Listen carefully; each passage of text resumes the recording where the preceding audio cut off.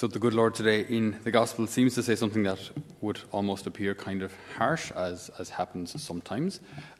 In the Gospel, the expressions used can be somewhat maybe blunter or clearer than our politically correct minds allow us to enunciate today.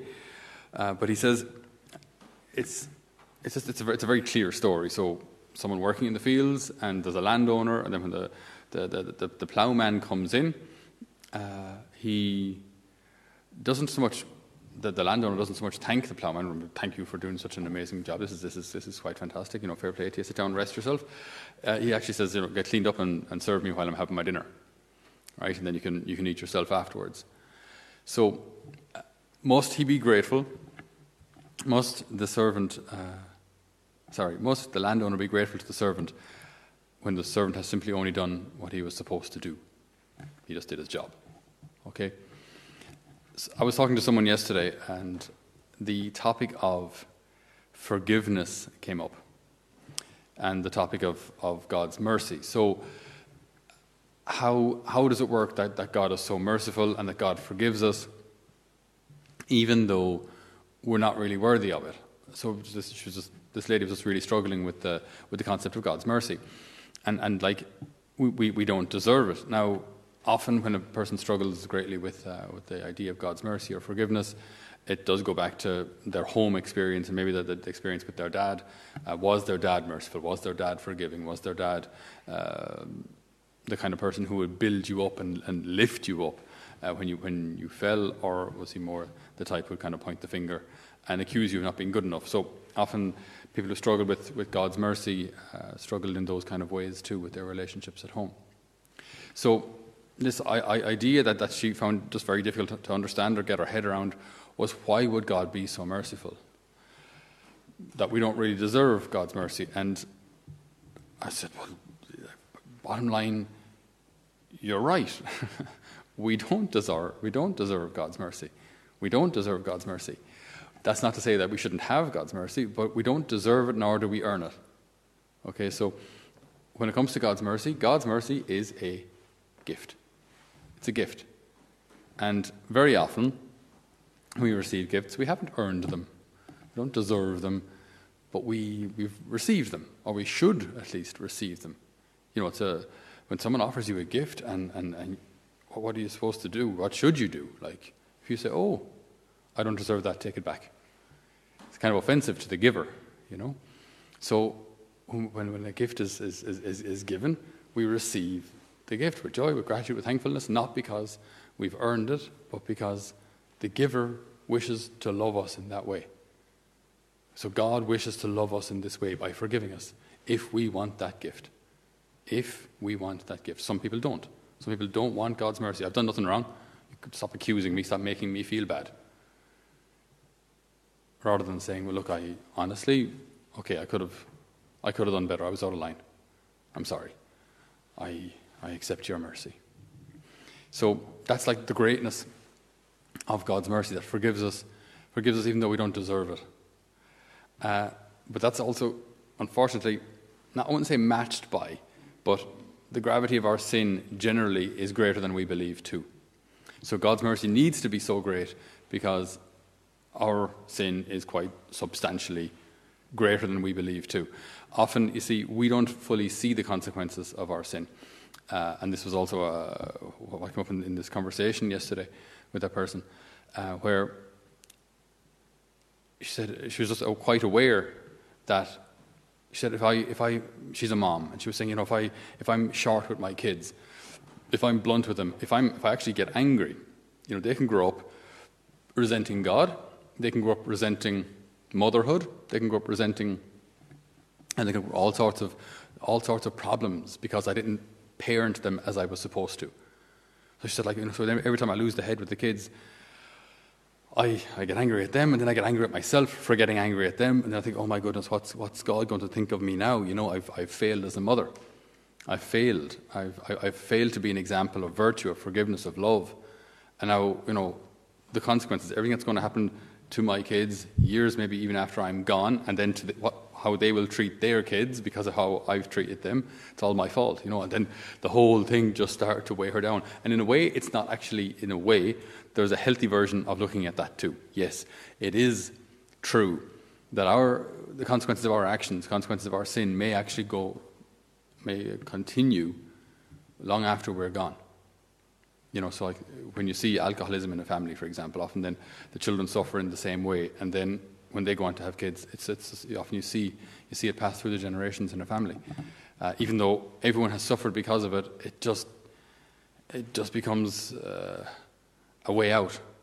It can be very, very difficult to overcome. Like that's why that's the opportunity given to us then for one generation to say, no, it stops now. It stops now. It stops with me. I am not passing this on. But it's hard. It's difficult. So God's mercy is great because it needs to be great. Because there's so much rejection of him in the world. And it needs to be great because there's so much sin. There is so much sin. I'm not putting you, if you notice the position of my hands, they're not at the same height. It's not because I've got a stiff shoulder or anything. God's mercy is divine. It's infinitely greater than any amount of human sin. But human sin isn't nothing either. It's not. It cost him his life. So it is something. It is serious. It is heavy. But it's not infinite. It's not infinite. When we think of the gravity of sin, Archbishop Fulton Sheen, he describes it this way. If you're at a bus stop and some random person, say you're in Dublin. No, people aren't friendly in Dublin. Cork. Say you're in Cork. People are very friendly in Cork. So you're at a bus stop in Cork. And some kind of randomer just, gives you the typical Cork salute, which is the elevation of the bottom jaw. And, and if you just look at me and you say, well, I don't know you, so you just kind of ignore them, right? It's not polite, but it's no big deal, right? If, on the other hand, a sibling of yours is to say to you, good morning, Tom, and you go, That's a little more serious because of the relationship, okay? And then on the other hand, if like an infinitely loving God speaks to you, brings you into existence, blesses you every day with all that exists around you, and our reaction is, even though the reaction, objectively speaking, is the same, right? So, person at the bus stop, kind of ignore them. Family member, kind of ignore them. God, kind of ignore them. Your reaction is the same. The gravity of that sin is far greater because it's proportional to the relationship that you have with that person. Get it? So when you say the same thing to a family member, that's far worse than saying it to someone you don't know. But then when we say that same thing to an infinitely loving God, it makes the gravity of the sin far, far heavier, far more serious, because we are so infinitely loved by him. So we don't want to kind of get pulled down into this kind of vortex of negativity and sin, but at the same time just to recognize that when we sin, we're rejecting this infinitely loving God. So God's mercy needs to be just enormous, divine, greater than we can ever fathom, because our sin is far greater than we believe. So then at the end of our lives, we won't, I don't think we should consider finding ourselves before the Lord boasting about how much good we did. Lord, I bought bamboo socks to save the environment. I've done my part. You know what I mean? And kind of patting ourselves on the back for being so just amazing.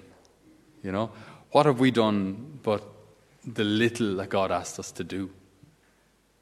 We're merely servants. We've done no more than our duty. Even if we've done a holy hour every day of our lives, 2 holy hours every day of our lives, 2 holy hours and gone to Mass and gone to Medjugorje every summer, and I'm part-time sacristan and part-time florist and in the church and part of the Legion of Mary, and I sing in the choir and I sterilise the benches and all that kind of thing. Even after all of that, you've just done your duty.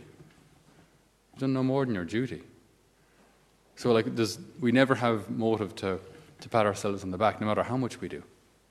We've only done our duty.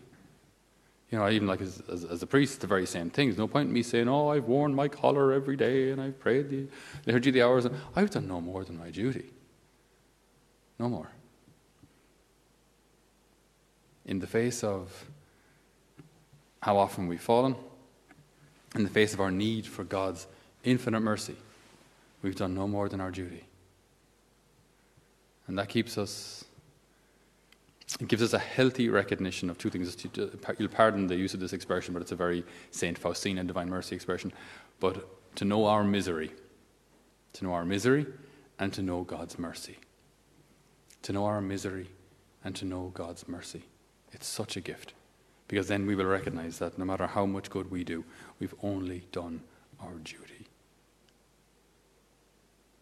So we ask the good Lord today to renew our hearts in acceptance of his mercy, in recognition of his great mercy, in recognition of our great need for him, our great need for conversion. Lord, that we might live each day in gratitude, for we are merely servants and have done no more than our duty. Amen.